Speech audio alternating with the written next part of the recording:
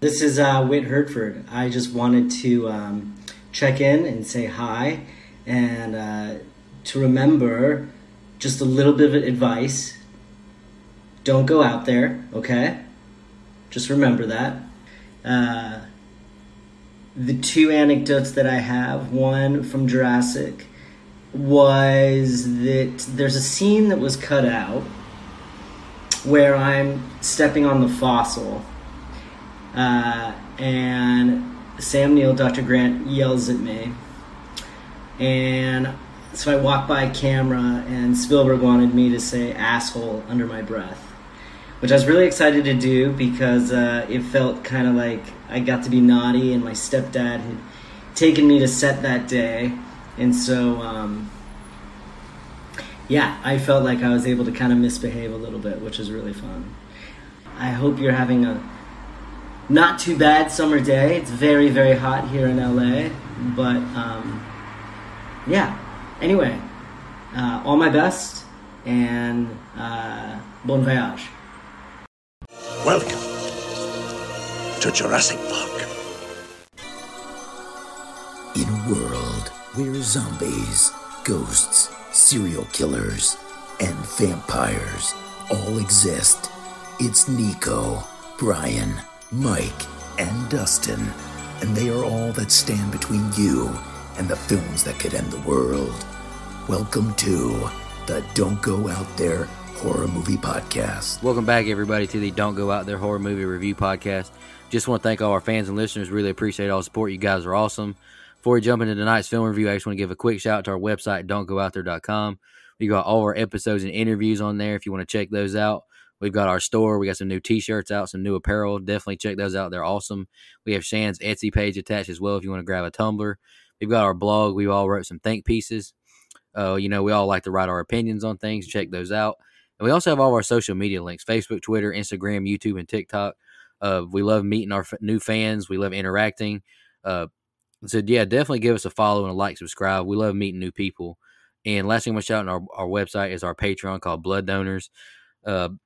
We have the traditional monthly reoccurring kind. It takes a big burden off of us to help us make a great podcast, and none of that money goes into our pocket. And I fully acknowledge 100% if you can't afford to do that right now. Times are tough, so I get it 100%. And we also have a one-time donation. If you're a big fan of a movie and you want us to review it, we have that option available as well. Tonight is week 2 of Monster Movie Month, and tonight we're taking on a pretty intimidating and pretty big movie, honestly. It's Brother Mike's pick. Go ahead and announce it and why you chose it, brother. Yeah, so I've gone back and forth a couple different times on this show about things that are or aren't horror, and that's just kind of a subject matter that sticks in my craw because I think anything horror and horror adjacent we can cover on this show. That's why we cover things like Beetlejuice and episodes of Boy Meets World and A Nightmare Before Christmas down the road and Coraline down the road and all the things that I think we can cover under this umbrella. Like Seven. A lot of people don't think Seven's a horror, and that's totally fine, but it's still horror adjacent. They're still in the same bubble, the same realm. And so I think we can kind of get away with a lot of stuff on this show. And so when you pick monster movies are not really my bag. I've made that pretty clear. But there's one that I just love for the end of time, at least as far as I remembered, and that's Jurassic Park. So I picked it for 2 reasons, or 3 reasons. One, because a lot of people say it isn't horror, so I decided to throw it in their face. 2, because it's the monster movie that I like the most. And 3, I love dinosaurs. I've always loved dinosaurs. I love paleontology. I love anthropology. I love the study of ancient beings and things. And so all those things kind of combine for my reason. And I guess on top of it, I'm known to pick big movies that take a lot of time and effort to put in to watching and doing notes for. And that's just kind of part of my gig, I guess. So those are the reasons I picked it. I'm excited to talk about it. This movie has so many iconic scenes and lines that crossed over into pop culture and that consciousness. Hold on to your butts and all those things. There's so many different things in this movie you can take, and you see it all over. The cast is an A+. There's not one bad acting performance in this entire film, and I think it's great. Just groundbreaking puppeteer work, groundbreaking animation work, just all kinds of new stuff that no one had ever really seen before, not to this scale anyway.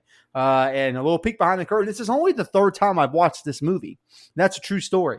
Watched it once when I was a kid and loved it. Just never got back around to it because, you kind of think, kids movie. And then I watched it again a couple years ago. And I'm like, God, I forgot how much I love this movie.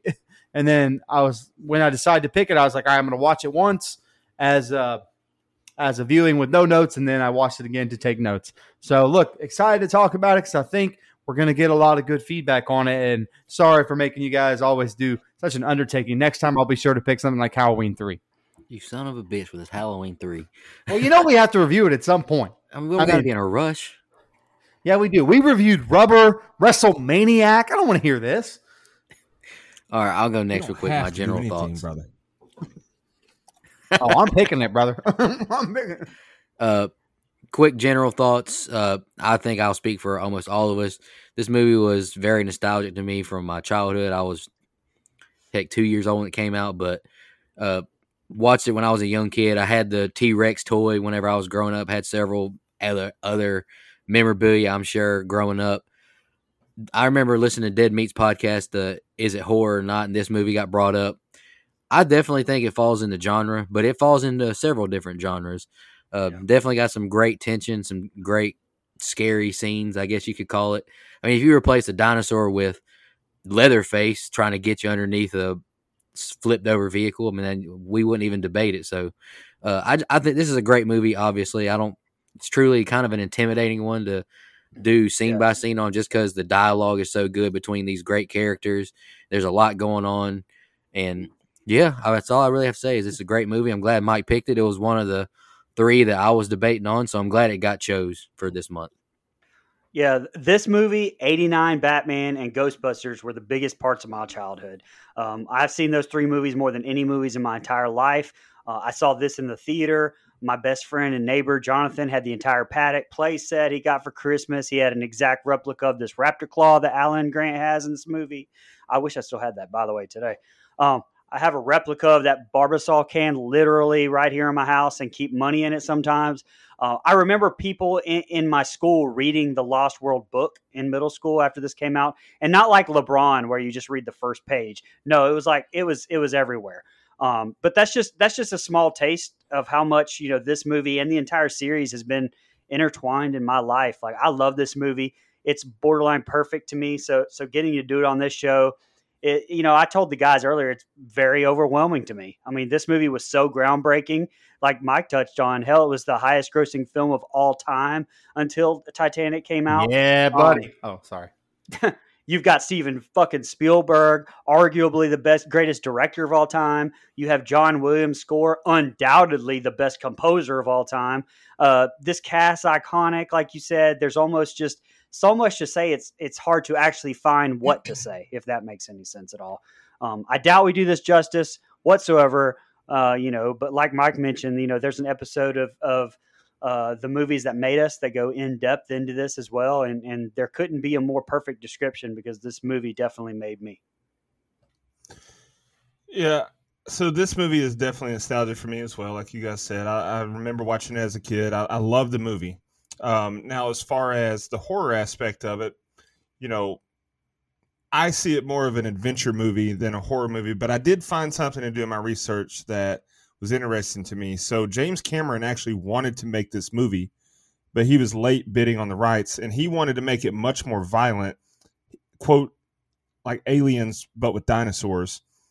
Okay, sign me up for that. If it was that, then yes, I could 100%. Because like you said, Nico, if it's Leatherface chasing, trying to get you and you're stuck underneath the car, yeah. But I think it's still Spielberg's style doesn't lend itself to like horror to me. Now the T-Rex scene, yeah, absolutely. But the rest of the movie, to me, most of the rest of the movie, I think a lot of what I classify as like horror is lighting, atmosphere, mood, all that. And that's not to take anything away from this. I think it's great. It's a fantastic movie. I think that a lot of the effects look great for the time. Like the CGI looks really good for the time. The animatronics that they use were fantastic. The acting, the cast is great. So yeah, I mean, I'm glad that this movie got picked. I'll never turn down an excuse to watch this movie. So yeah, I love it. Good job. Alrighty. Any more opening thoughts before you just jump into the scene by scene? All right. Like I said, pretty intimidating just from there's so much dialogue going on, but I did my best, and I'm excited to review this. Title card. We see trees rustling and men with hard hats on waiting on this container to be delivered. Isla Nublar, 120 miles away from Costa Rica. The men are pushing this container into a building, and Joffrey climbs on top and opens the gate, letting the Velociraptor free. It runs into a wall, knocking the container free, and attacks the man. The others use stun guns on the raptor as Muldoon yells out, "Shoot her!" Manny de Dios, Amber Mine, Dominican Republic. Gennaro arrives to the mine complaining that Hammond isn't here. They're facing a $20 million lawsuit, and investors are hesitant now. They tell Gennaro they have Malcolm, but want Alan Grant on board as he looks at a fossilized mosquito. We cut to a dig site now in Badlands, Montana, where several paleontologists discover dinosaur bones. They check a scan, and Ellie says it's a velociraptor. Grant says no wonder they learned to fly, and the others laugh. A kid walks up and says, "Not very scary. Looks like a 6-foot turkey." Grant schools the kid, teaching him velociraptor attack in packs, and shows him the retractable claw. It might spill your intestines, and you are alive when they eat you. Shows some respect as he walks away from the kid. Ellie tells him he should have pulled a gun on him to scare him. Grant doesn't like kids saying they smell and they're expensive, amongst other things. A helicopter lands, blowing sand all over their dig site. Grant runs over to a trailer, and he meets Hammond, who pops some champagne they were saving. He's delighted to meet Grant. Ellie storms in, but Grant calms her down, and they all enjoy a drink with Hammond. Hammond tells them he likes both of them, and he owns an island off Costa Rica. It'll be a kid's destination. He says it'll open next year, but it needs approval. Hammond needs their approval to get backing again. He invites them to his island for the weekend, and Hammond says he'll compensate the next 3 years of digging for them. They share a toast as Grant and Ellie celebrate. San Jose, Costa Rica. Dodson arrives to a diner and sits down with Nedry. He yells out his name, and Hodgson hands him a bag of cash. $750,000 and $50 more for each embryo he gives to them. Dodson hands him a Barbasol can with a secret compartment. Nedry tells him he has an 18-minute window to get past security. Gennaro, Malcolm, Ellie, and Grant are all on a helicopter with Hammond, heading to the island. Malcolm is flirting heavy with Ellie, and she can't stop blushing. They make it to the island. Hammond says, "Hold on, we have to land fast due to winds." The helicopter lands. They all exit and get in jeeps to explore the island. Gennaro asks if the 50 miles of perimeter fence are all in place. He tells Hammond this is not an adventure weekend. This is serious. Our investors need to be convinced. If they're not, I'm not. The jeep stop in a field, and Grant is amazed. He removes his hat and glasses and grabs Ellie's head as they look at a Brachiosaurus. They exit the jeep, and he points, saying, "It's a dinosaur." Malcolm calls Hammond a crazy son of a bitch. He did it. They watch in awe as it eats leaves from top the tree. Gennaro says, "We're going to make a fortune here." Grant and Ellie are flabbergasted when Hammond says he's got a T-Rex. Welcome to Jurassic Park. Beautiful shot as we see several dinosaurs drinking water and living life. "How'd you do this?" Grant asks. "I'll show you." Back in the jeeps, and they make it to a building full of dinosaur skeletons. Hammond is very proud of this park. They all sit down in a theater and watch the promo tape for Jurassic Park. They talk about the miracle of cloning. Mr. DNA now tells what DNA is, and he explains they got dinosaur blood from mosquitoes who got fossilized in the tree sap. We see the blood being drawn from the mosquito, and boom, dino DNA. The DNA has holes in it from being so old. They use the DNA from a frog to complete the code. So now we can make a baby dinosaur. All right, Brian, that's the opening set of scenes we got. What'd you think? Okay, so right off the bat, saying the cinematography is good is such an undersell to this, so I won't even do that this episode. This is freaking Steven Spielberg. I mean, this is not just good. This is one of the most visually stunning movies I'd ever seen. And yeah, it's been replicated time and time again, but the scale, the visuals that this gave us in 1993 were, I mean, to an extent, I mean, that it had never been seen before. Now you throw in that John Williams score, it's hard to even write anything on this stuff. I mean, no matter how many times I've seen the movie, I just get transported to this island and entranced still by watching these practical effects that mixed with CGI. That it's aged some, but we've seen worse CGI in movies 20 plus years newer than this.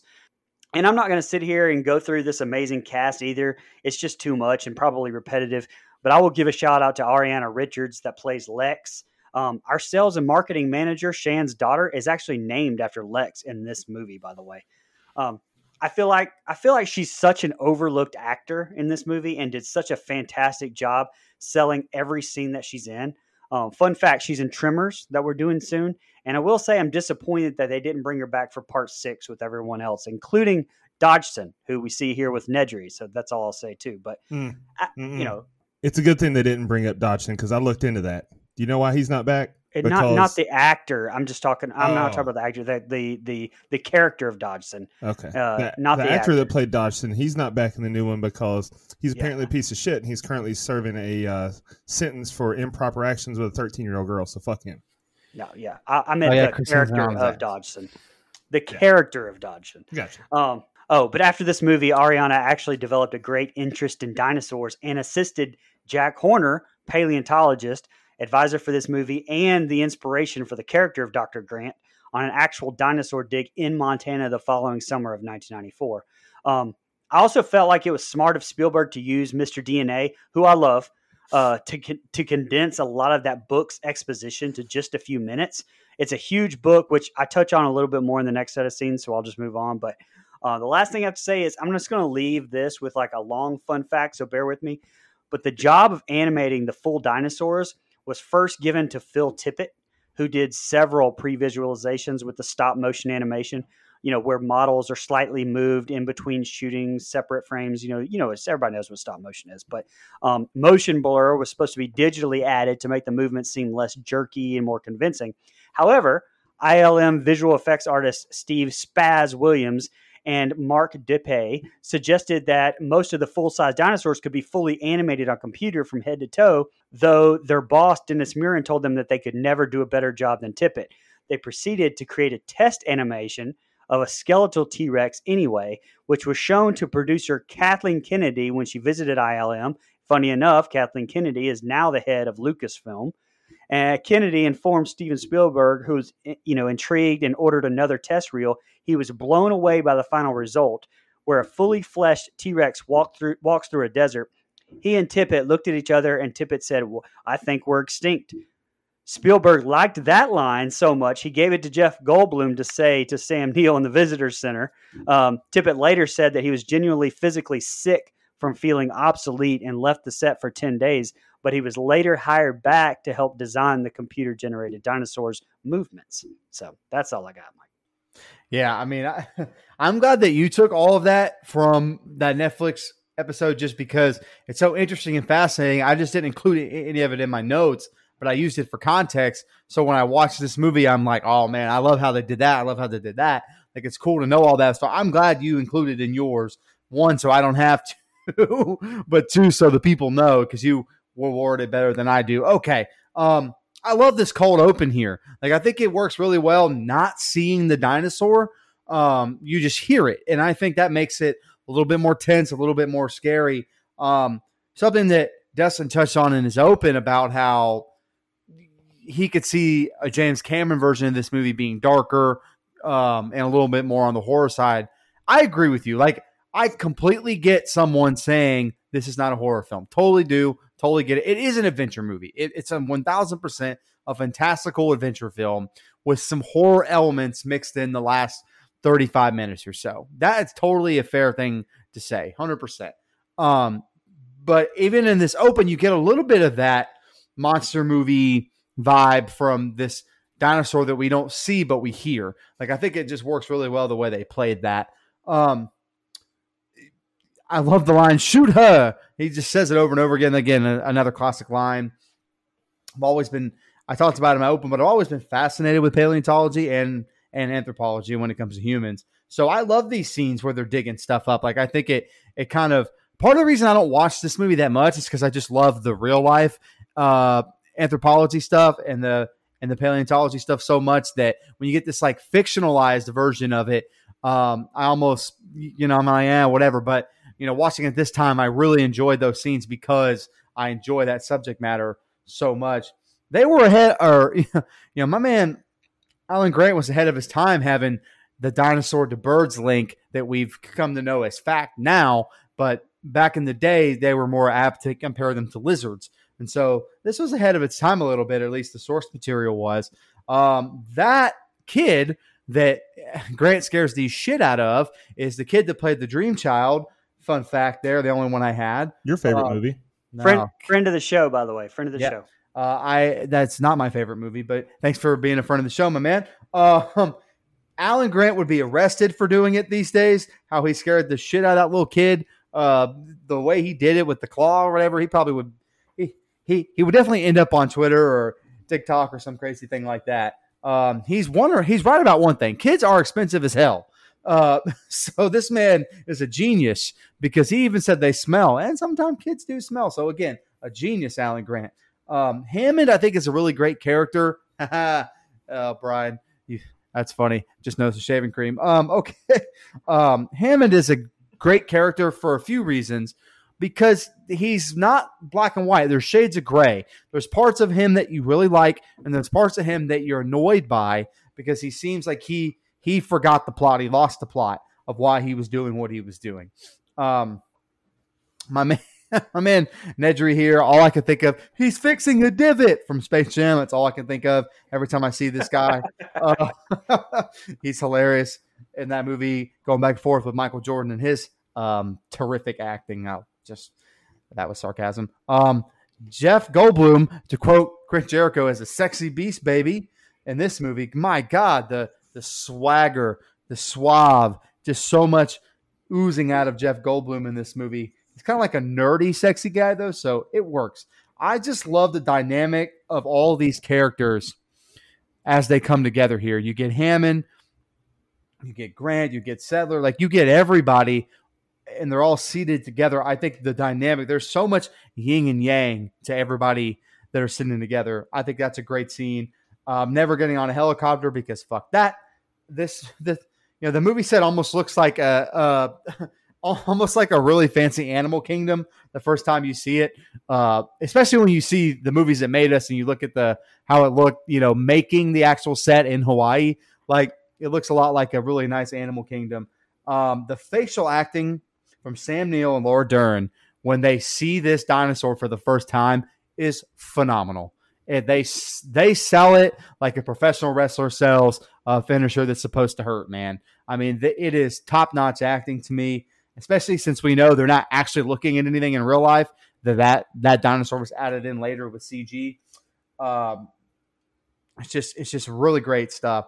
This Brachiosaurus hopped up like a dog that wants a treat. I'm just letting you know. If I ever see that in real life, I'm noping out of there, man. I'm not doing that. The minute I see a Brachiosaurus act like a dog, it's on, bro. I'm out. The extinct line is great, and I do think all the CGI holds up really, really well. Yes. I've always been a fan of that plot of mixing all the DNA to create not necessarily a dinosaur, but as close as we're ever going to get to an actual dinosaur. Like, I like that that's kind of always in there that people forget. Yes, they look like these dinosaurs, but technically they're not. They just extracted DNA, mix it with others. I think that really works.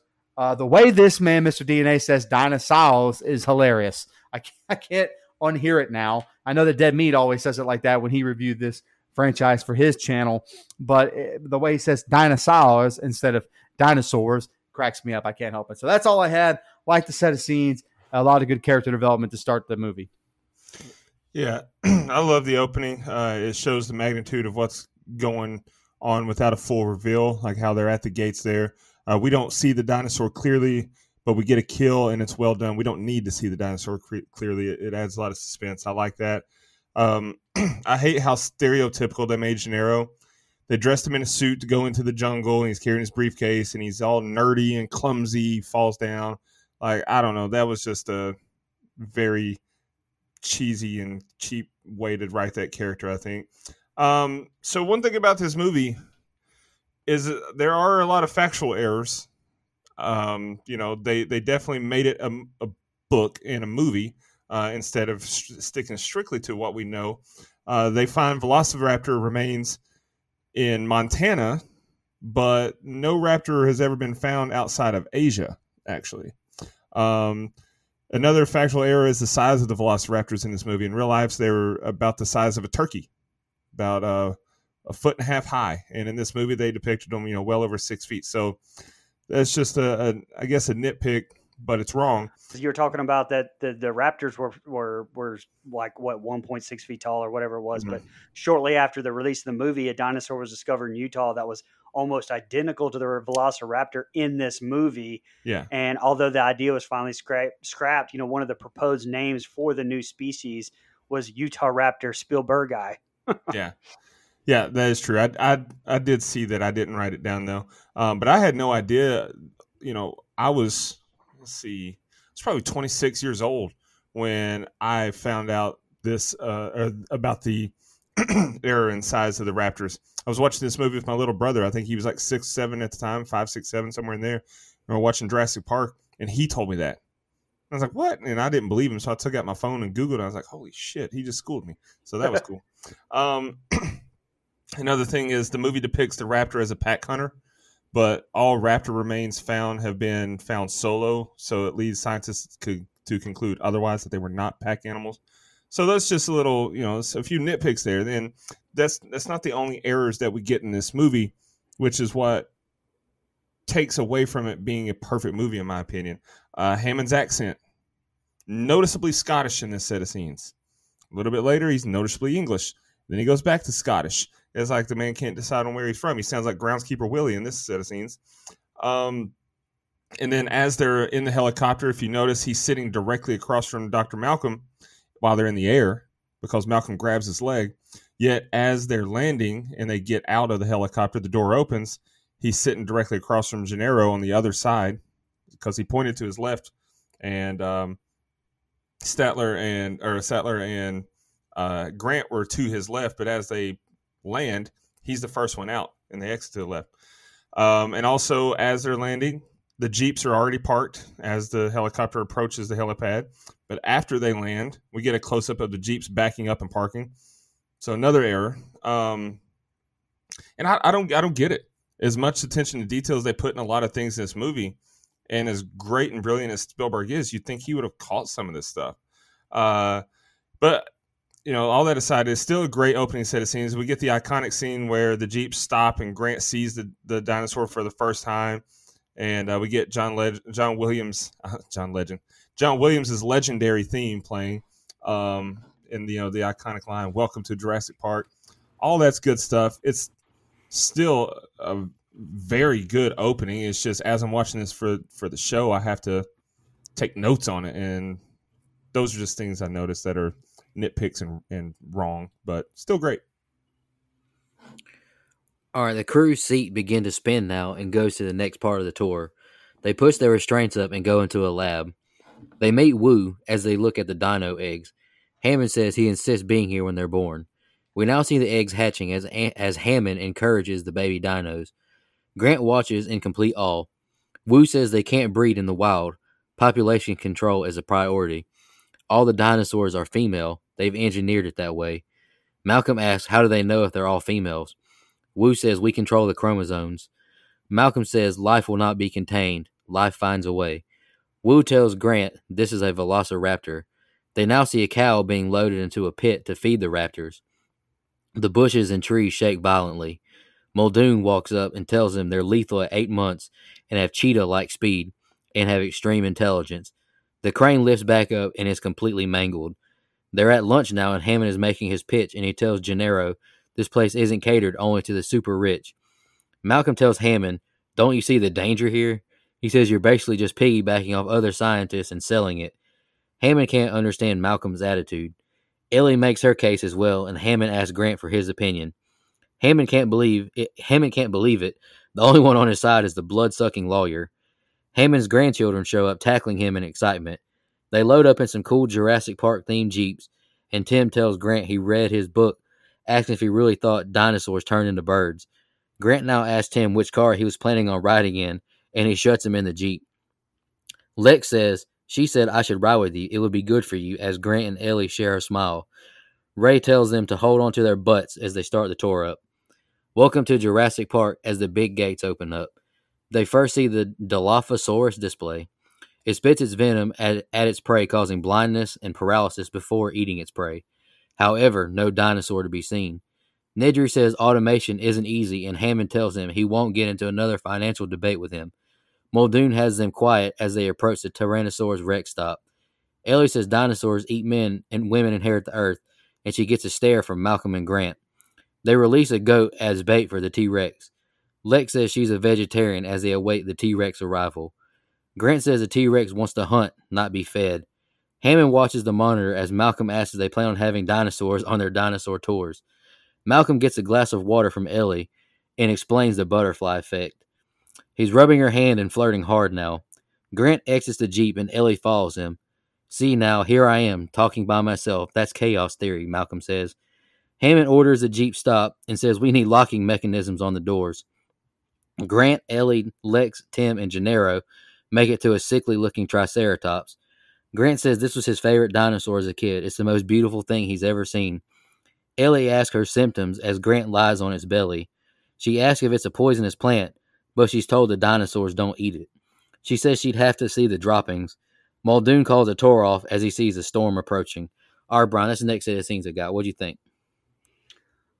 Malcolm's life cannot be contained speech at the start of the set of scenes and his ethical speech at the dinner table later on are so damn good. I mean, Goldblum is so perfectly cast for this role.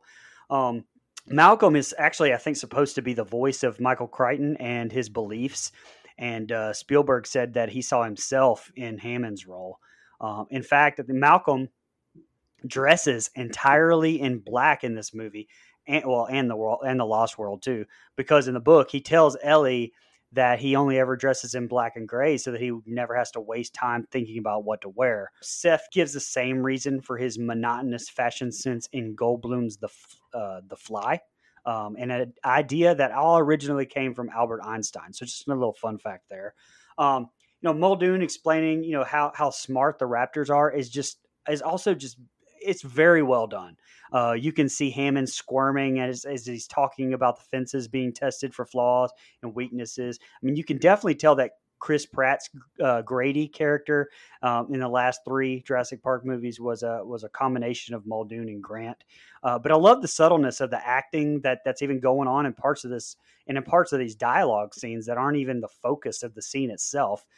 This being one of them.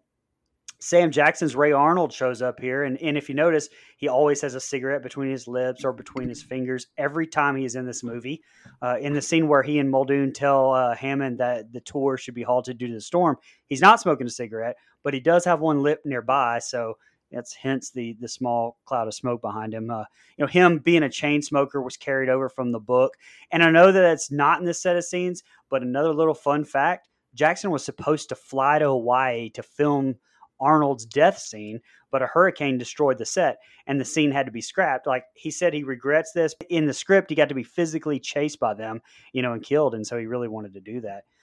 The shot through the grass, walking up to the sick Triceratops, I thought was so good. Another standout shot, leading to a big reveal.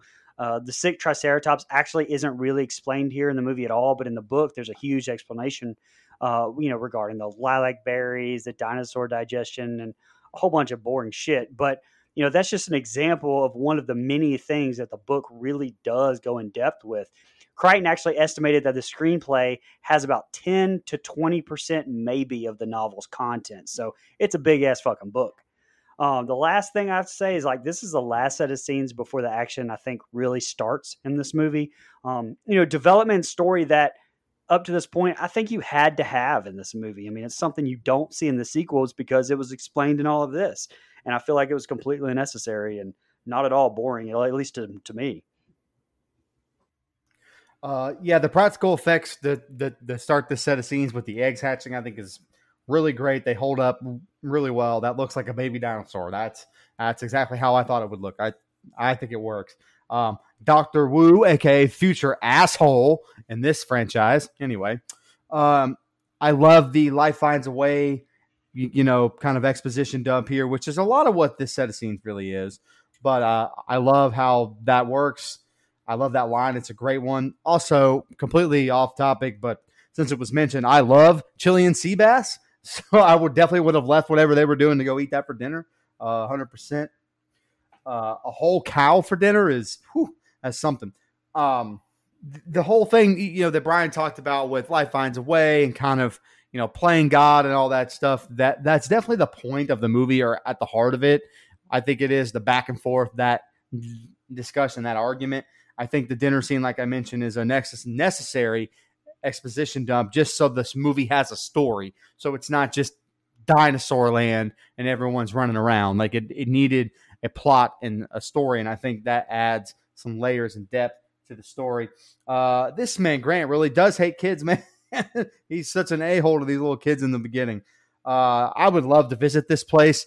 The scene where they roll right in and you see the big Jurassic Park sign, really cool, man. I think that would never happen, but it would be a really cool place to go visit. The Dilophosaurus never shows up, like a bad Tinder date, so that's unfortunate.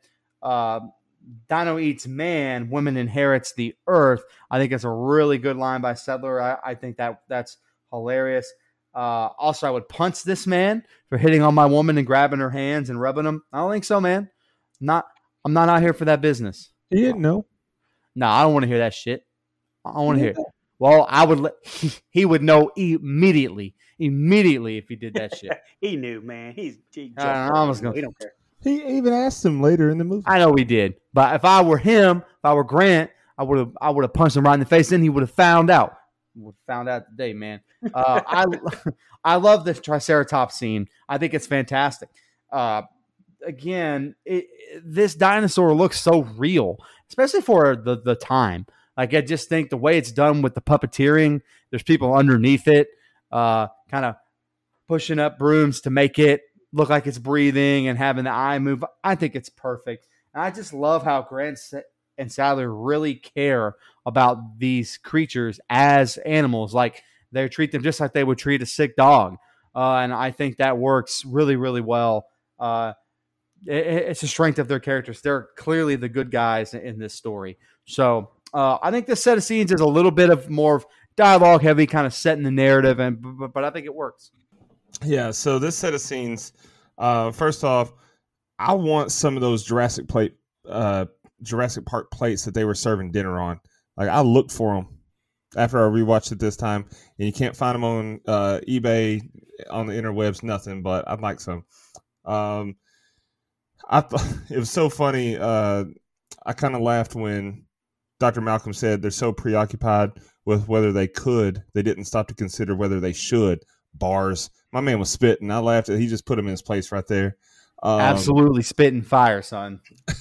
The Ford Explorers, holy shit! I want one so bad. I mean, the Jeeps are fire too, but that paint scheme on the Ford is just so tough.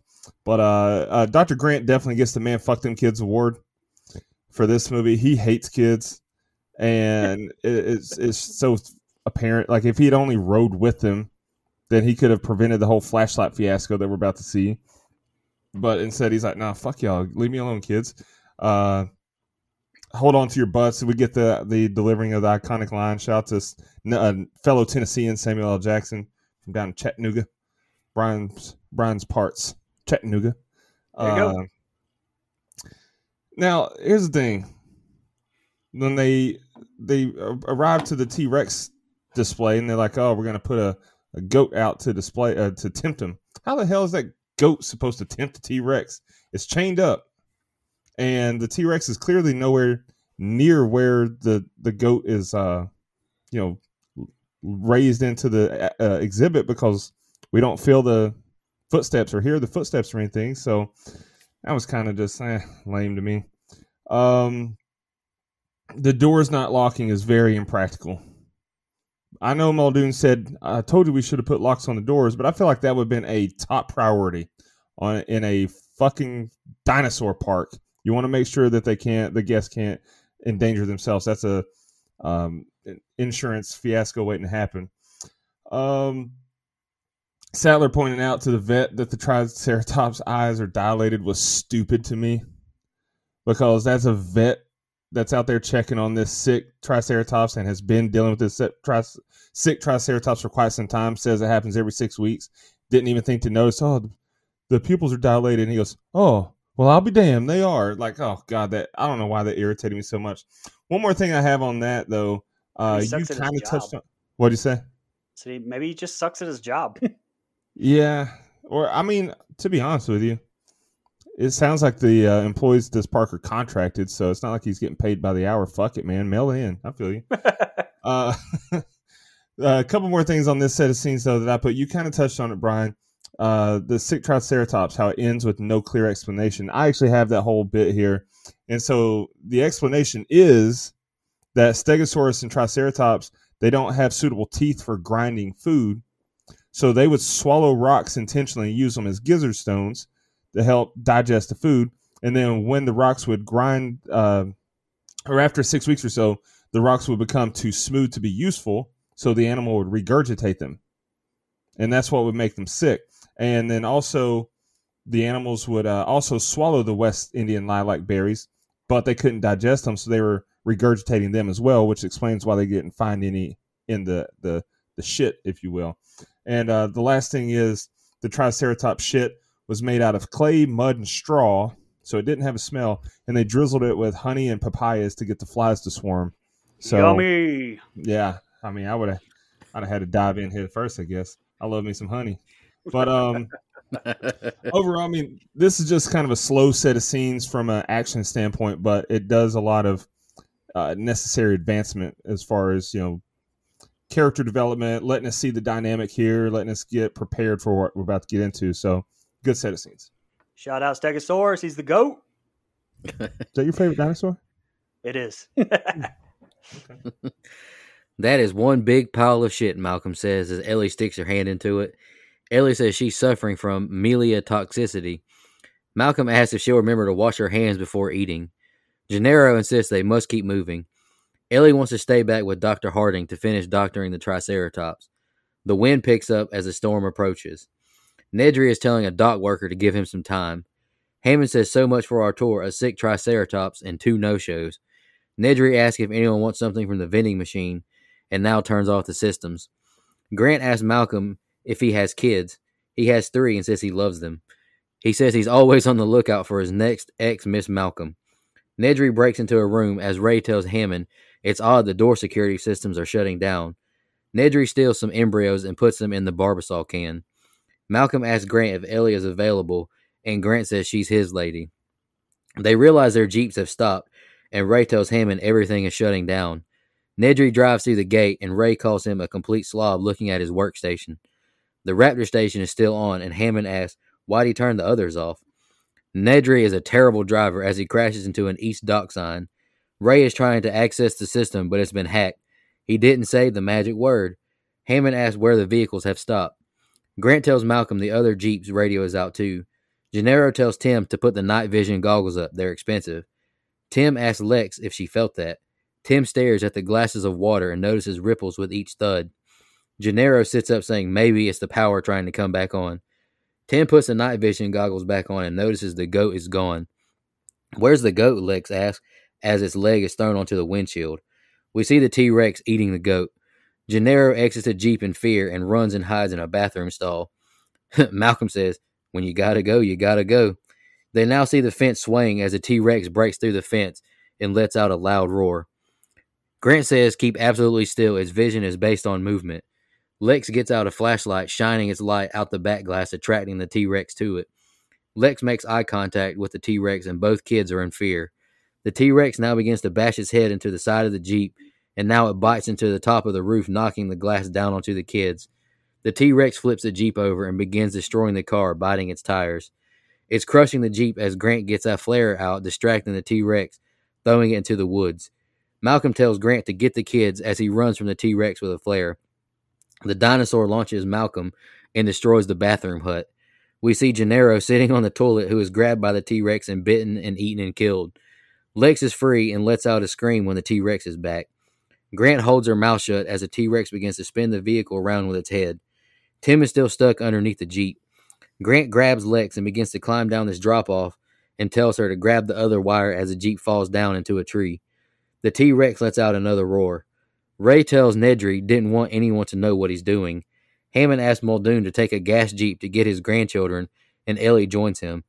Ray tells Hammond he can't get Jurassic Park back online without Nedry. Nedry drives off the road, crashing his jeep. He tries to use a winch to pull himself free, but falls down a natural water slide. He loses his glasses, but finds the winch cable. He ties it around a tree as we see something scrub behind him in the woods. It's a Dilophosaurus. Nedry tries to play fetch with it, saying, "No wonder you're extinct." It follows Nedry and spits its venom on him and into his eyes. Nedry drops the Barbasol can when he falls down and gets back into the Jeep where the Dilophosaurus is waiting on him and kills him. Grant calls out for Tim. He tells Lex to wait here. He's got to go check on Tim. Lex climbs into the drain pipe as Grant begins to climb up the tree where the Jeep is stuck. Grant's bitching about hating trees and climbing as he makes it to the Jeep. Grant grabs hold of the steering wheel as he grabs Tim's hand. The tires move some, and he asks if he's ever had a treehouse. Tim says this is impossible. The Jeep begins to fall down the tree, and Grant and Tim begin to climb down faster.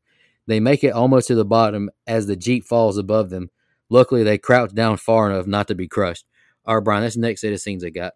Man, Goldblum's line, "That's one big pile of shit," wasn't even scripted, man. Have I mentioned how fucking good he is in this? And the second half of the movie, he doesn't even have any more lines. I'll love him, though, in the next one, too. He's phenomenal. This is probably the most memorable set of scenes in the movie for me. My favorite set comes up later, but this is definitely the most memorable, I would say. The shots are just unreal. I mean, there's so much here. Like when we first see the T-Rex, Spielberg wanted it from inside the SUV, so we feel like we're experiencing it right there with the characters and feeling that fear. And as a kid, you do.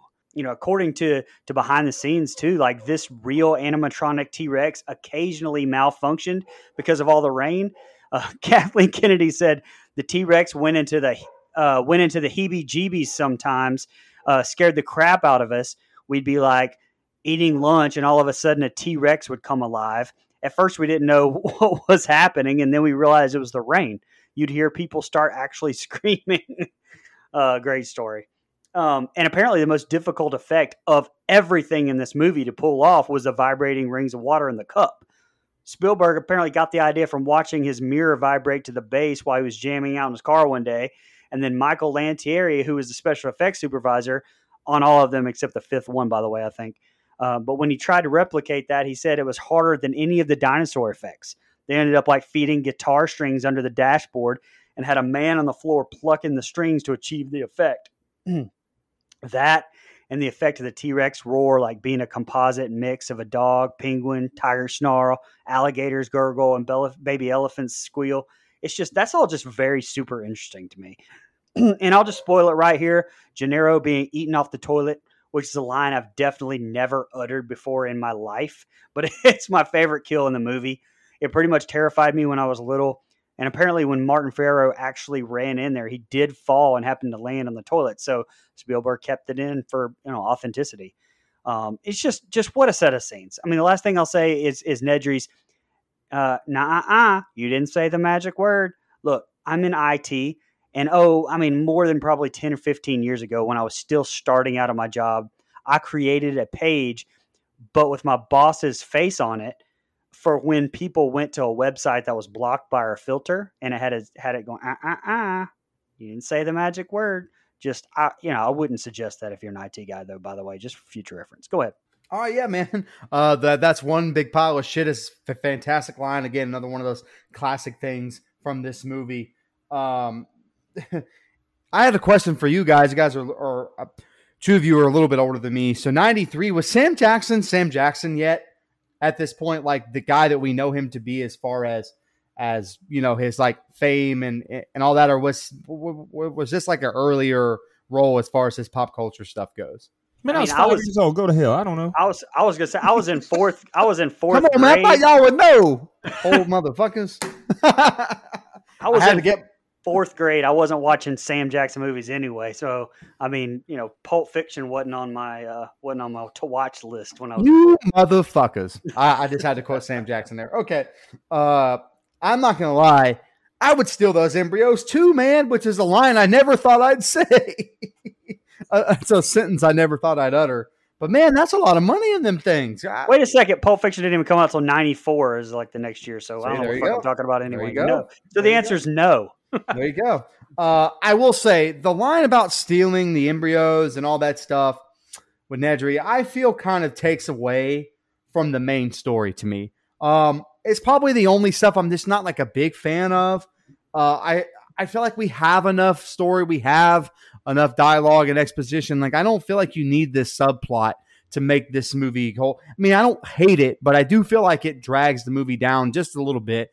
Kind of bloats the runtime, in my opinion. Mike, and I'll tell you something too. Like that subplot comes full circle in the sixth one, in the last. See, I haven't made it that far. I've seen 1 through 3. I haven't seen the new ones at all. But gotcha. But this one was written without the sixth one being thought of yet. So I'm wondering, right? Or is the sixth one taken from the book? I have no idea. Okay, like in the book, it says the company of Dachshund and all the people that are stealing the stuff that's competing with Engine, and that's the focus of part 6. So so I would say yes, it's based on. Right. Well, what I meant was, so they didn't necessarily write or make this movie knowing that there was going to be 5 sequels, but they probably did. There was probably much more to that storyline that was cut that was in the book that that we makes weren't privy sense. to just by watching a 2-hour movie. Right. There you go. Okay. Sorry that I lost my place there for a minute. Oh yeah. Okay. But again, I do feel like it kind of bloats the main story. And if it comes full circle, that's great. I need to watch those movies anyway at some point. But I just, in this one standalone film, I just feel like, okay, like we've already got enough adventure. We've already got enough of the horror elements that I like. And I just feel like this subplot kind of weighs it down a little bit. It's a nitpick, but it's a negative in my opinion. But then we're right back into the good stuff, man. The sense of fear and dread you get waiting for this T-Rex, that is straight up out of a horror movie. I think that's well done. It's well shot. And that very first look you get at the T-Rex is a fantastic shot. I know it's either animated or puppet. However they decided to do that, the shot with that camera, it's phenomenal. It's iconic, and it's the shot I always go to when I think of this movie. And I mean, almost 30 years later, these shots are still incredible. The effects, the lighting, the sound, it's perfect. Breaking through the van is also great. I'm sure that was terrifying if you saw this in the theater in 93 as a kid. Like, I can't imagine that not like making you want to poop your pants. I mean, I didn't, but I can imagine how that went. I think it's funny. The only thing this T-Rex eats is a tire, which made me giggle. Again, here's some more great camera work and CGI. The T-Rex chasing Malcolm is such a good shot. CGI or not, I mean, just the way they move the camera around with the rain falling down, it's really, really good, man. Just a lot of good action sequences, a lot of good camera work here. The Dilophosaurus is about to tear his ass up, and thank God, because I wanted to see this storyline wrap up. It's a really cool visual, with the sides coming out and the, poisonous goo or whatever. It's really good. I'm glad we got that, and I'm glad Nedry got killed, but I just wish that whole thing wasn't in there. So yeah, I mean, I also talked about the Explorers that Dustin mentioned in the previous set of scenes, because that looks a lot like the Explorer that I drive currently. Not the paint job, but just the make and model. So it's about 11 years later as my make and model, but still they look very similar. So I was happy to see a Ford Explorer represented on the big screen. That's all I had.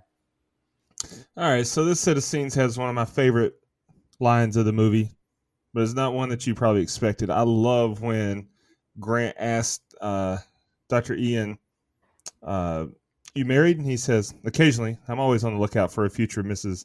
or ex-Mrs. Malcolm. Bars. He thinks he's me. He stole my whole flow, bar for bar. I love that. But no, okay, so another nitpick or confusion that I have is, so these automated vehicles are on a track, right? Like, they're not driving them. They can't control them. They're on a track. And then the tour was cut short. How did they turn around? How did the vehicles turn around without going all the way around the entire park? And they didn't go all the way around the entire park. So, anyway. The iconic shot of the water shaking as the T-Rex approaches. Holy shit. Like, that's just, and that's what I meant. Like, this scene, this whole scene is great. The T-Rex and the panic and the fear that we get that seems really real and genuine, mixed with the atmosphere, the rain, it's perfect. And that set of scenes, that scene absolutely is horror. Another thing, if Tim really read Grant's books, I feel like he would know that his little ass better be still, and like he would know better than to let his sister get in the fucking toolbox and pull out a flashlight. Like, what's the deal? He acted like he didn't know shit about dinosaurs when shit got real. Newman, Stan Podolak, Dennis Nedry, whatever you want to call him, he's such an annoying character in everything he's in. Shout out to Wayne Knight, I think that's his name. But more of a shout out to the Dilophosaurus for taking him out, but just because he's so annoying in everything he's in. That's a sign of a good actor there. But it's such a memorable scene. First of all, for me, very memorable because when he fell down that little embankment there, I cringed because recently I fell down my stairs going to my basement and hurt my ass pretty bad. So I know that hurt him, and I know that it knocked the wind out of him. So I feel you there. I'm sorry that you had to do it. But the good news is you didn't have to suffer that bad. You died shortly after. But it was such a memorable scene for like when I was a kid, just the sight of that Dilophosaurus, the neck frill puffing out and the venom being spit, like so memorable. Never mind the fact that that's complete bullshit that they made up because Dilophosauruses, number one, were about 6 feet tall. Number two, didn't have a neck frill. Number three, didn't spit venom. But whatever, that's cool. Side note, the Dilophosaurus venom was actually made up of methacryl and KY jelly mixed with food coloring. So there's that. Newman's just standing there with KY on his face. I was going to say, good luck getting that out of your hair. Jesus. Yep. But why the fuck would he have the Barbasol can in his jacket like that though?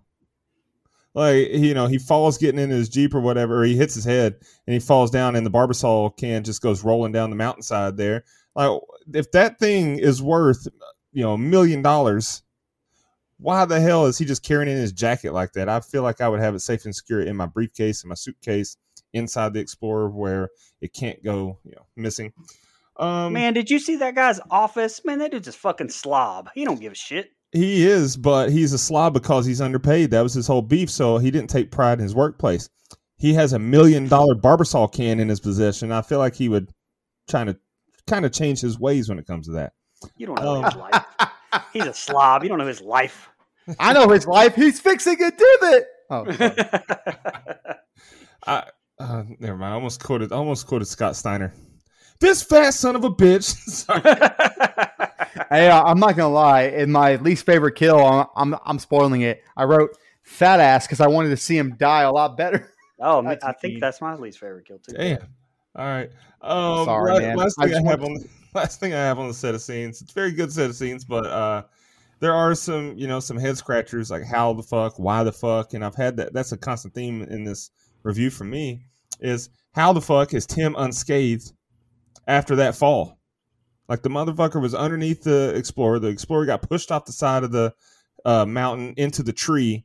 And, we find out when Grant climbs up to him, he's cool. No broken bones, no concussion.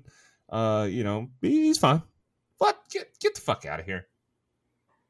There shouldn't even be a cliff falling there, though. That's another thing. Is like the T-Rex just came from there.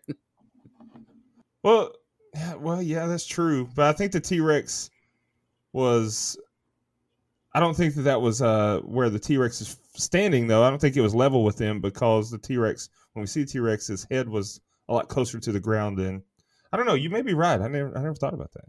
I mean, from what I saw, that's where the T-Rex walked up and ripped through the fence, but just walked up. Yeah. But next set of scenes, still great scene. I love that scene. It stuck with me ever since I was a kid. There are a lot, like we talked about earlier, there are a lot of goofs in this movie, but me personally, I've watched this movie, probably 50, 60 times in my life.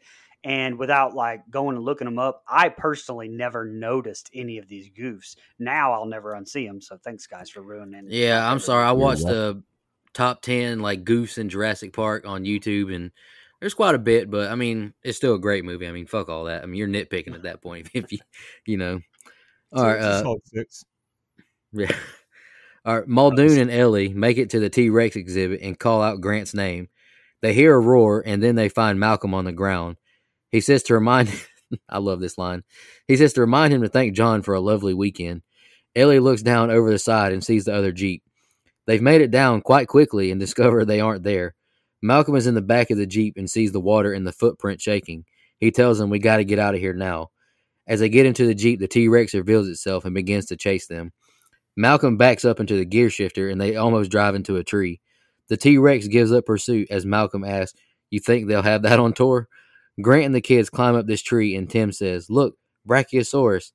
Grant makes some dinosaur noises and attracts them. He tells Lex they aren't monsters, they're herbivores. Grant sits on the raptor's claw and Tim tells Grant some dinosaur jokes. Lex asks what happens if they come back while we're asleep. Grant says he'll stay up all night as he chunks the claw. We're in the Jurassic Park store as Hammond sits alone eating. Ellie says Malcolm is okay for now. She gave him morphine. Hammond says the kids will be fine, and who better to be with than a dinosaur park than an expert. Hammond now tells Ellie the first attraction he built coming back from Scotland, a flea circus. He says hiring Nedry was a mistake, and she says this is a mistake. The only thing that matters now are the people we love. She takes a bite of ice cream and says it's good. He says we spared no expense. The group wakes up in the tree when they see the Brachiosaurus eating leaves right in front of them. They give it a branch full of leaves to eat, and they pet its nose. It now sneezes on them, covering them, as Tim yells out, "God bless you." They're walking away. Tim says, "Great, now she'll never come out of her room." She says she's a computer hacker. Grant finds dinosaur eggs and says they're breeding.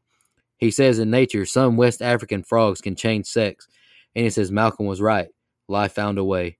Malcolm gives them a stare with his shirt unbuttoned as Hammond says to shut down the entire system. Ray says he's unsure because we've never completely shut the system down. Hammond says people are dying. Will you please shut the system down? Ray shuts it down and says, "Hold on to your butts," as he flips the switch back on. The computer says system ready. The breakers are in another room, but Ray says he can have it back up in 3 minutes. Hammond wants everyone in the safety bunker. Grant and the kids are in a field full of Gallimimus, I think is how you pronounce it, that are running at them. The three now begin to take off running and jump over a fallen tree and hide in front of it to prevent being trampled on. The T-Rex appears catching one of them, killing them and eating it. Grant says, "I bet they'll never look at birds the same again, huh?" Ellie thinks something has gone wrong, and Hammond says it's just a delay. Ellie says she's going to go turn the power back on. Muldoon gets a shotgun out, and Hammond says this isn't easy as turning on the kitchen light, but he thinks he can talk her through it. Ellie and Muldoon exit the bunker and head towards the power shed. Muldoon says even Nedry should know better than to mess with the raptor fences. Muldoon says we can't make it. We're being hunted right now. He tells Ellie to run towards the shed, and he'll distract the raptor. She runs full speed and makes it inside, calling out for Ray. Hammond talks her through the steps. Grant and the kids make it to an electric fence they have to climb over. Grant fakes the kids out like he's being shocked. Lex thinks it's not funny, and Tim thought it was hilarious. They hear a roar and all begin climbing. Malcolm takes the radio and tells her to follow some piping on the ceiling. Ellie finds the breakers as the three make it over the top and begin climbing down. Ellie charges the system and pushes the button. Grant hears the fences kicking back on, and they tell Tim he has to jump, but he's scared. He counts to 3, but he's launched off the fence as the electricity kicks back on. Ellie is scared by a raptor now, and Ray's arm falls on her as she runs out the power shed. And the next set of scenes are the ending. Go ahead, Brian. Yeah, again, the acting is just phenomenal. I mean, Laura Dern just seeming scared to death, looking for Alan in the other car. At the start of this set of scenes, to her screaming, and I mean, Jeff Goldblum being in the back of that Jeep during that chase sequence. I'm fairly alarmed here. I don't know. And another fun fact: the line "must go faster" that he says, like while they're being chased in Independence Day. Director Roland Emmerich liked it so much that he had Goldblum say that line when he and Will Smith were escaping the mothership. And as many times as I've seen both of those movies, I've just never put that together. I don't know why. So I've learned something new myself. But that shot of Malcolm's face looking at the mud puddle and the T-Rex footprint ripple, Just another shot that stood out to me there as being amazing. Now you do get a touch of a break in the action midway through the set of scenes. Spielberg really freaking reels me back in anyway, and you bond even more with Grant and Lex and Tim, in that tree scene with the brontosaurus and kind of, or was it brachiosaurus? I don't remember. But it kind of just reminds you that it's not all action and big and horror, like, and terrifying, and lets you take a breath and gander at this, just fucking world that just sucks you in, and visuals before the finale and kind of being shown that the raptor's escaping here. Honestly, though, every time, I don't know why, but I hold my breath probably longer during the scene where Tim being revived more than any part of the film. I guess props to Joseph Mazzello, who plays Tim, and Sam for selling it as well as they do. Neil apparently fumbled through several takes of giving Tim CPR, trying to avoid physical contact. Finally, with Mazzello's permission, he actually performed mouth to mouth. Mazzello now refers to this as his first on-screen kiss, so that's hilarious. He went on to have a pretty long career, still doing recent stuff. He did Bohemian Rhapsody back in 2018, so not long ago. The last thing I'll say is only because it goes into the last set of scenes too. But Ellie, as she runs away from this raptor, and stops outside the gate and cries, Laura Dern was apparently crying for real and was genuinely frightened in the scenes because the way the shot had been constructed, it genuinely terrified and shocked her. So great work by all involved, of course. Yeah, so you're going to tell me from here on out the setup for this isn't at least somewhat horror-ish? Like, not horror-ish, horror-ish. I should enunciate better, my bad. Your mother's a whore. Anyway, that was for Dustin. The lighting, the impending doom from all the dinosaur roars, like, pretty terrifying stuff, man. The shot of the T-Rex from behind the trees is just one of my favorite shots in the film as he pops out there, or she pops out there, excuse me. This and the chase scene as it's chasing the car, so well shot. I love it. The discovery that they've been breeding is one of my favorite dialogue-heavy scenes in the movie because it goes all the way back to the life finds a way stuff in the beginning, and I think it's a really nice way to kind of work that back into the story. Great writing to me. I'm not quite sure what shutting down the system does, but okay, I may have just been a little lost there. Classic line, hold on to your butts. I mentioned it earlier. Great stuff. The Gallimimus, look, I'm not a dinosaur expert. I just enjoy them. The Gallimimus stampede looks like the stampede out of The Lion King with the wildebeest, but it was just a really cool visual to see these humans running along dinosaurs. Like, I think it works so well. I'm a big fan of it. Again, and I think the CGI is good here. Out of all the CGI in the film, maybe because it's daylight, this stampede kind of looks the worst to me. But it's still good. It's 1993. It's still pretty good. I love the way the T-Rex just snaps one out of fucking midair, basically. It gets me every time I see it. Sattler kind of chiding Hammond for being sexist, I think, is a great line. It's awesome. The fake out this is how I know that he likes these kids, but he still hates these kids. The fake out electrocution is a dick move, man. What are you doing, Grant? That's an asshole thing to do right there when it's just you and them. Come on, man. I mean, I know we've given them the Man Fuck Them Kids award, but speaking of Man Fuck Them Kids, little Timmy, you got to jump, son. You can't get up there and be a big wuss. You got to jump from this fence, man. You can't be up there crying and shit. I need you to come on. Let's go. Let's get with the getting. It didn't get him. By the way, the first time I ever saw this movie, I was, pun intended, shocked that they shocked Timmy off the fence. Like, I think that was a good jump scare to me. I love these velociraptors. They're fucking evil. I love the way they look. I'll save it for the last set of scenes. But the arm falling on Settler, I think, is great. It's a really cool visual. And not something I expected again. So I really this is where the movie really starts to kind of turn the volume up, as I like to say. So I'm a big fan of it. Yeah. So first of all, when they're up in the tree, Grant chucking that raptor claw was funny to me because it's like, he was so obsessed with raptors that he was digging up a raptor in Montana and carried that claw with him everywhere. But then after, a couple encounters with some real dinosaurs, it's almost like a fuck this shit moment. And so it kind of made me laugh. Then when he's walking with the kids and you get the back and forth between Lex and Tim when she says, I'm a hacker. And he says, that's what I said, a nerd. That's a funny line. But it's also kind of like a, come on, foreshadowing moment for me. Because like that hasn't been mentioned at all, that she loves her computers and she's really into computers and she's a hacker and all this. But they say it here as we're winding down in the storyline.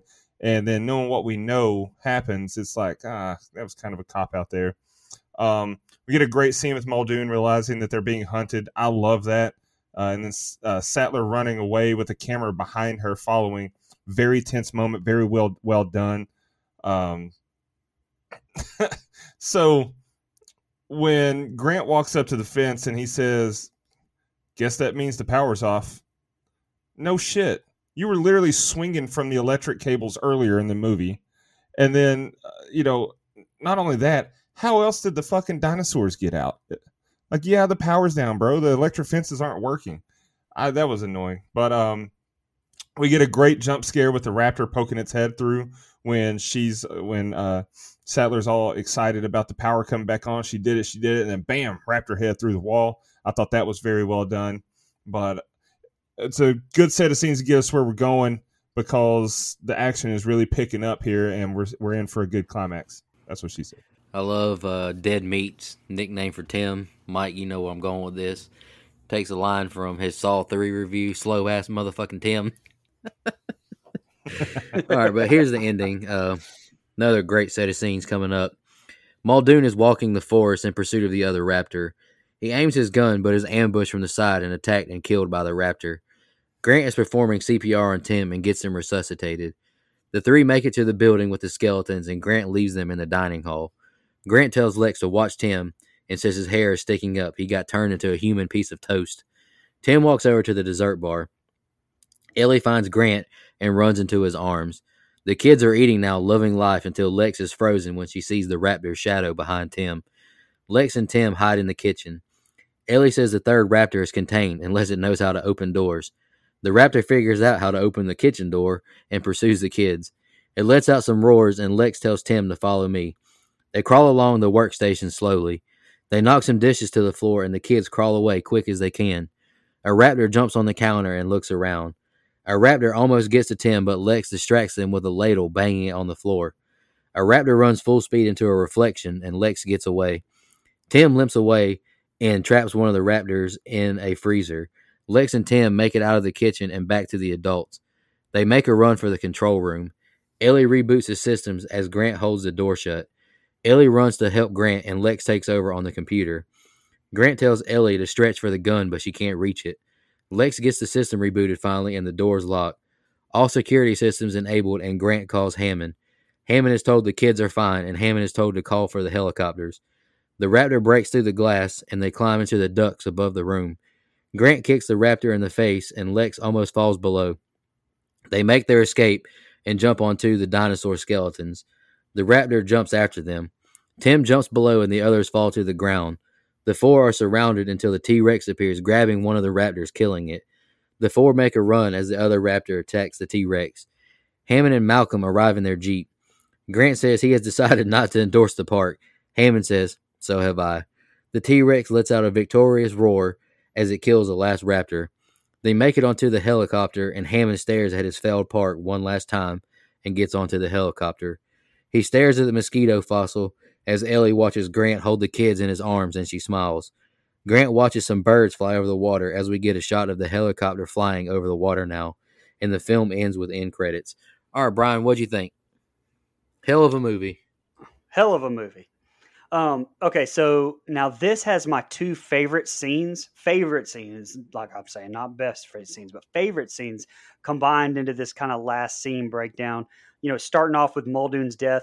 Now, probably my least favorite kill, but the way it happened, every time your heart just like almost sinks with him as he says, clever girl, as they outflank him. I love that scene so much. It's so fucking awesome. Now, the kitchen scene as well as being my favorite was Ariana Richards' favorite as well.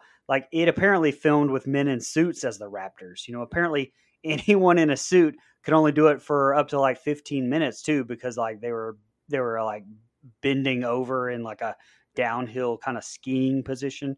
And the raptor clicking his toenails, like that was done with a puppeteer walking on raptor legs. So, this was one of the other scenes I was talking about with Ariana Richards, like acting so terrified while she's holding that Jello. I thought it looked so damn good.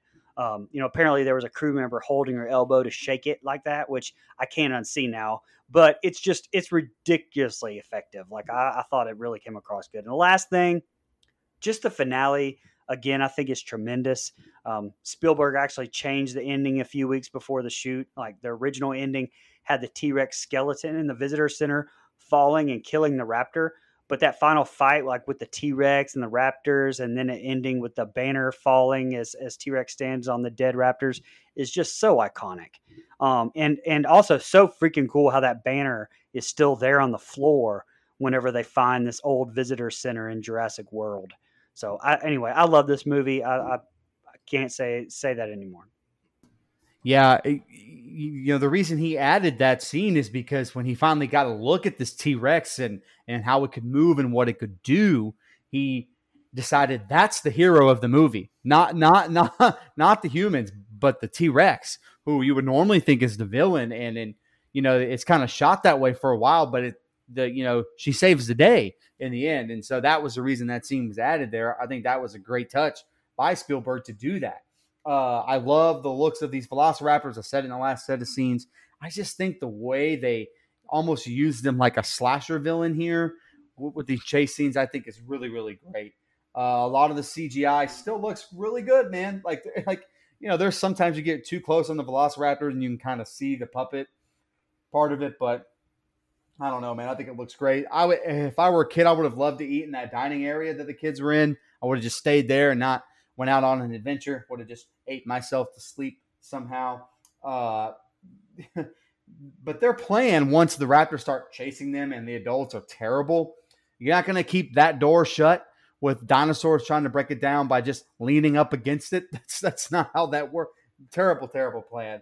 Rebooting an old-ass computer would take a really long time, so that's kind of dumb, too. Trying to shoot a dinosaur through glass, not the best plan either. So, again, this is like the only, kind of horror movie trope almost moments for characters to just, not make the best decisions on the fly, I guess. But I think that velociraptor head popping out of the vent there is one of my favorite shots. It's so cool. It's a good jump scare. I love it. The closing scene with the fossils is fantastic. The babyface turn of the T-Rex. Shout out to all the wrestling fans. Very unexpected, but I loved it. I think it adds a really nice touch. Fantastic last set, man, or last scene here. I love the very ending when you get the classical, calm music. It's just such a nice touch compared to all the chaos that we just went through. So I love that, and I love the movie ending on the shot of birds flying because it just goes back to the birds and everything. So I love this last set of scenes. I think it's so intense. I love everything about it. Yeah. So first thing I wrote was leaving the kids alone after all that you've just been through is further proof why Grant gets the Man Fuck Them Kids award. Even if you think it's safe inside in this dining hall or whatever, come on, man, what are you doing here? The scene with the raptors in the kitchen is a stellar scene. I mean, it's incredible tension. I love when the raptor runs into the stainless cabinet there or whatever you want to call it because he sees the reflection, or she does, sorry. But it's just a great set of scenes there. Kind of goes on a little long, but I don't know. Maybe it doesn't. Maybe that's just me nitpicking because I'm tired right now. I didn't have that in my notes. I'm just tired. This is what I was talking about, though, with the kind of lame cop-out foreshadowing we got earlier. Lex just goes straight to the computer and is able to hack Nedry's code like it's not shit. And he's like, oh, fixed it. Park's back online. We're good. Come on. How old is this little girl? I ain't buying that shit. I hated that. But overall, I like the ending. I think it's solid other than that.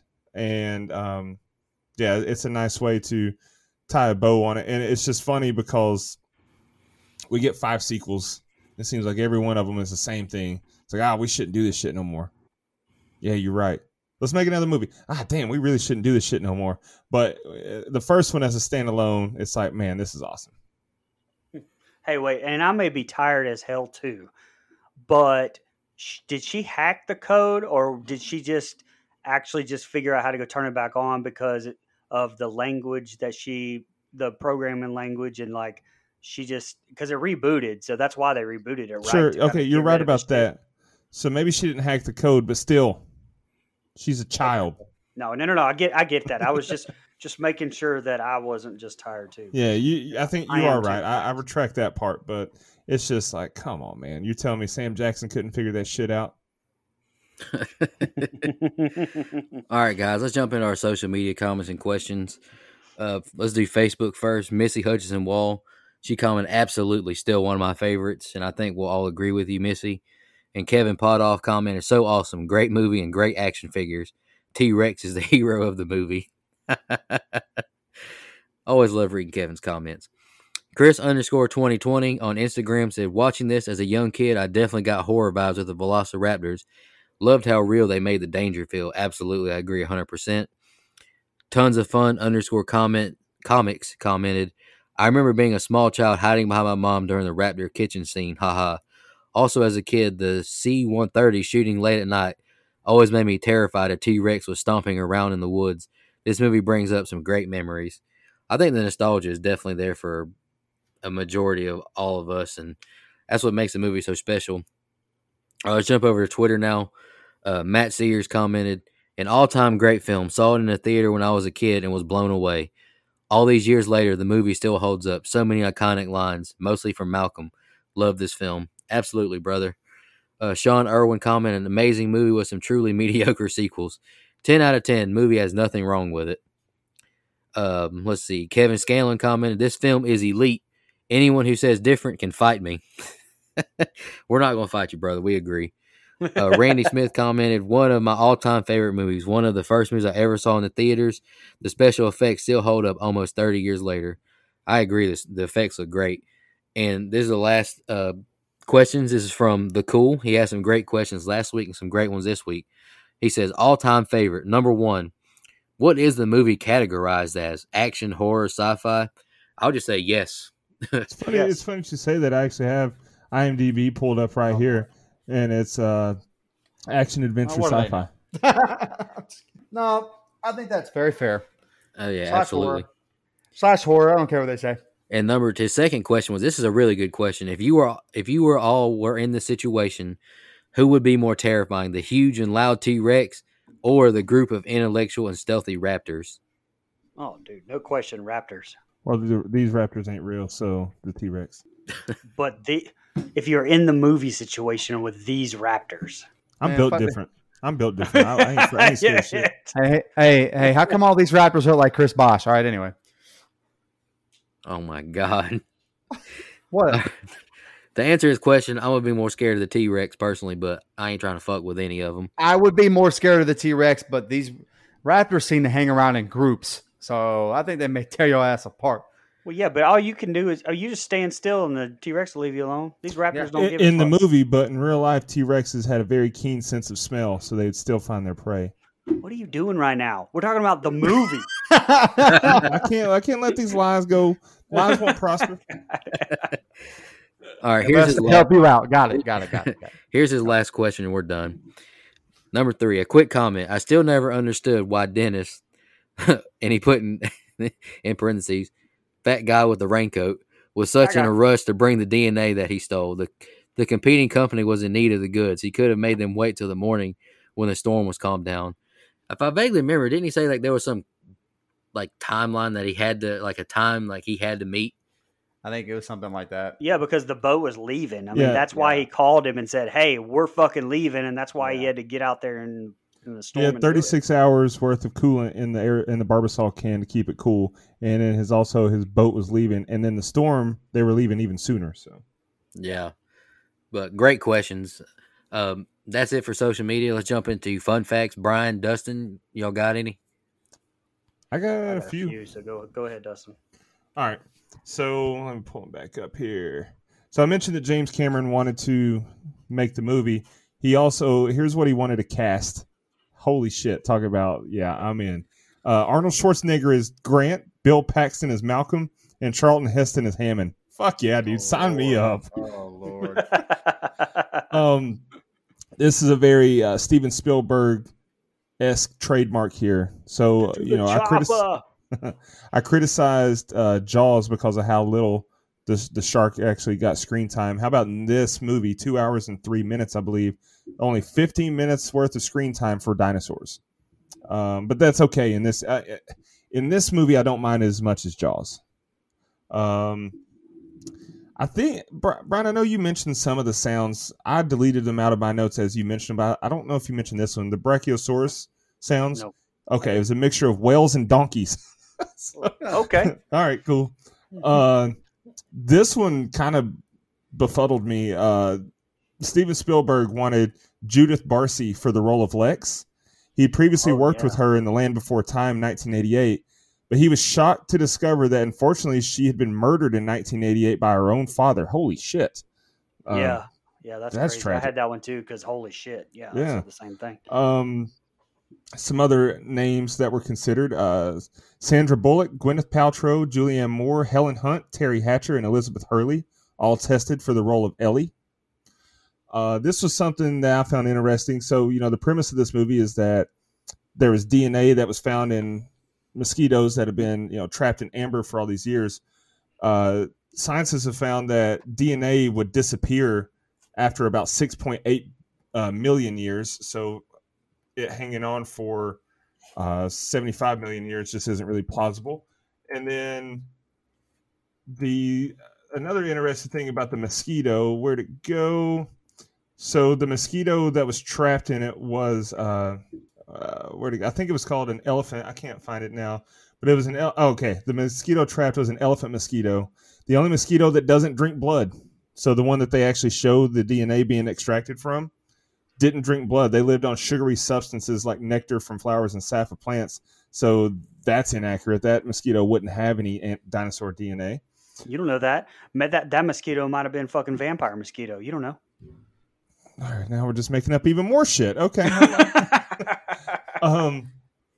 Last two that I've got, because man, and I want to tell you, if you want to know more about this movie, there's all kinds of trivia out there. I didn't write down half of the shit that I read just because, holy hell, I was overwhelmed. But AFI named this movie the 35th most thrilling movie of all time in June of 2001. And this is just a nice little footnote for the film. This was the first movie to ever be dubbed in Hindi. Ah, nice. Okay. Have to give the old Hindi version a watch. I don't know about all that. So I touched on this earlier.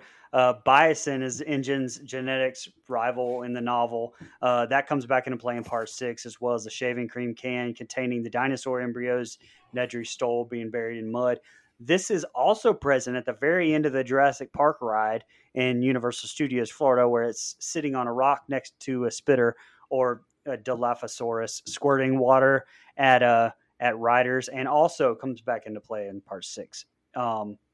Sir Sean Connery was offered the role of John Hammond based on his performance as Professor Henry Jones Sr. in Indiana Jones and the Last Crusade, the GOAT Indiana Jones movie. Steven Spielberg considered Richard Dreyfuss, who starred in his Jaws and Close Encounters of the Third Kind movies, also for the role of Dr. Alan Grant. And the last one is very important. Sam Neill remembered attending the premiere with his son, Tim, who farted right next to Princess Diana. Thank you. God, Jesus Christ. That's why people listen to the show, is getting facts like that. I can't follow that up, man. All right, the budget was a very well-known $63 million. Well, it looks like $65 million budget, and it made worldwide now over $1 billion. So that's a reason it has some so-so sequels. But I will say to Brian, to what I said to Brian earlier, watch that Movies That Made Us little short documentary. It's only like 45 minutes on Netflix. It has a lot of the same behind the scenes stuff, but it has the visual aid to go with it. So this movie made a shit ton of money. That's why they're still making movies within this franchise. So, and you know who else made a lot of fucking money off this? Steven Spielberg. Yeah. He received $250 million from this movie's gross and profit participations because he owned it. Like the second highest grossing movie of the 20th fucking century. He's killer. He's a beast. That's why he's the GOAT. I just looked this up because I was curious. I saw that earlier about the 250 million. So I was curious what his net worth is. Holy shit, dude! 3.7 billion. I didn't realize. Woo. Uncle Steven, let me hold $1. Shit, that's pocket change to you, Dustin. All right, anyway. Shit. God, it's a great show. Anyway. All right, guys, let's jump into our favorite kill, least favorite kill in the rating. Who wants to kick us off tonight? I'll go ahead and go. I don't go first very often. There you go. All right. So, first of all, let's get the kills out of the way. Favorite kill was Gennaro, because I think it was awesome that he got picked up off the shitter by a T-Rex, man. What a fucking way to go. I want to die like that. Elvis died on the shitter, but ain't no T-Rex. Well, and you know how many times when I was little, I was watching that, and because his shorts like rode up, I thought forever that he was literally in there taking a shit. Like it looked like he had his pants pulled down forever. Yeah, I thought the same actually. But anyway, yeah, that was great, and getting to see his body getting picked up by a T-Rex is great because leads me to my least favorite kill is actually Muldoon, because we kind of got to see it, but the shrubbery blocked it. Like we didn't get any gore, any violence. We didn't get to see the dinosaur, the velociraptors actually killing him. And so I wish we'd have got more. But as far as the movie, it's great. I love it. It's got a high rewatchability factor, even though it's long as shit. It's got great cinematography. The animatronics look great. The CGI looks great, especially for the time. Like, we've done movies that are so much newer than this that the CGI looks like dog shit in comparison. Right. Absolutely. Acting was great. The casting was spot on. Although I would have liked to seen Cameron's casting in his version, but it's got a iconic score. Shout out to John Williams. I actually know someone that when they got married, they walked down the aisle to the Jurassic Park theme, and so great score, man. Fuck yeah. Yes. But all things considered, man, I mean, this is just one of those movies that it's like when you're talking to someone, let's say someone's been in a coma for 50 years or someone's cryogenically frozen. They come back to life and like, what have I missed out on? You want to show them Jurassic Park, man. It's an iconic movie, regardless of how you stand or what side of the fence you stand on for the genre. So that being said, I do have to consider the nitpicks that I mentioned, all the factual errors and just the errors that they didn't fix, the goofs that they didn't fix. So I'd have to deduct some points. I give it a 9 though. Hey, still a very high rating. Absolutely. Yeah. Hey, I'll go ahead and go. My favorite kill is Jadero on the toilet. Least favorite kill is Muldoon's as well.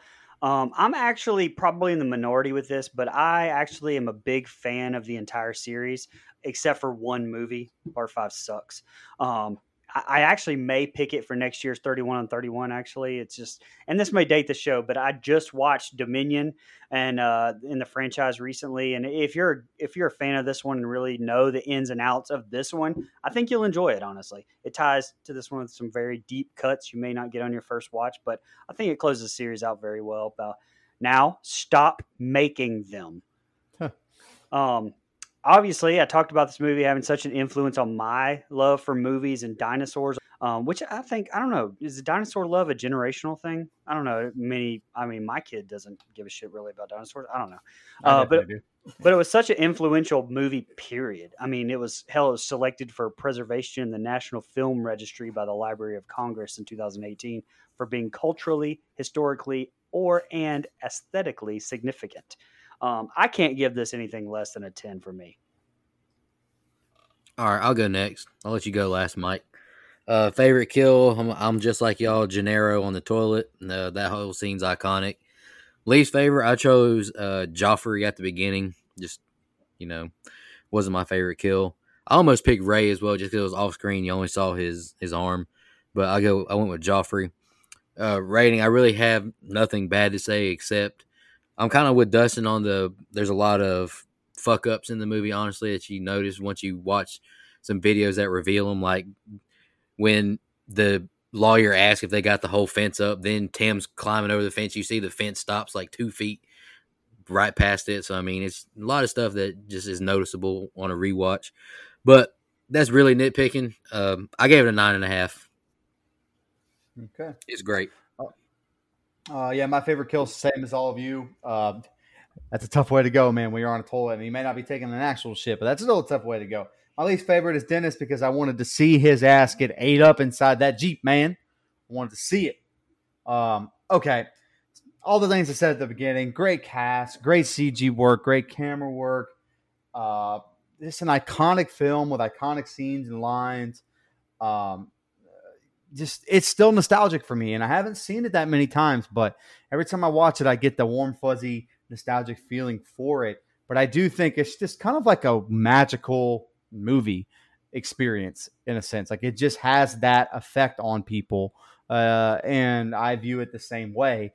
So, great director, great everything, man. And by the way, shout out to the director of photography, Dean Cundy, which is my man from Halloween and all the other John Carpenter movies. But all that being said, I gave this movie a 9.25. Okay. All right. So that gives us a composite rating of a 9.4375. And IMDb has this movie at an 8.2. So we're clearly the superior What voice. do they know? What the fuck do they know, huh? Fuckers. All right, guys. Any final thoughts on Jurassic Park? Mike, great pick. Yep. Glad we got to cover finally. Good stuff. And look, Oh, only yeah. an hour and a half. Everyone thought this might be 3 hours. We did it. All right, I'm going to shout out our blood donors real quick, then I'll announce my pick for next week. Thank you to all of our blood donors. I really appreciate y'all. Camper Level Reoccurring, Clayton J, Nina, Michelle Mirza, Andrew Ferguson, Carrie Adams, the Horror Movie Crew podcast, Alex Seligson, Eric Doolittle, and Sean Irwin. Our camp counselor recurring are Hunter Nelson, Dennis Kennedy, Edwin Hernandez Gunn, Joe Swinford, Jennifer Davis from the Too Close to Home podcast, Heather Smith, Kylie Denise from Australia, and Adrian Aiello. Our legendary blood donors we have film reviews to do are Michael Azelson, and our final guide donors are Christian Cunningham and Matt Sears.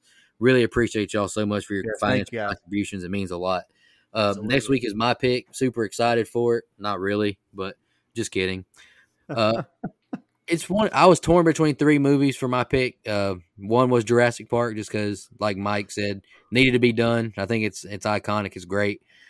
Deep Blue Sea and Lake Placid, but I chose Lake Placid just because I remember watching it as like 8, 9, 10 years old, something like that. It's got Betty White in it, the goat. Yeah. It's fun. I mean, it fits this theme perfectly, I feel like. Absolutely. Any final thoughts, guys, before we get out of here? I'm excited to do Lake Placid. I haven't watched it in a very long time, man. It's a good pick. Hey, speaking about going, week to week, we went from Jurassic Park to Lake Placid.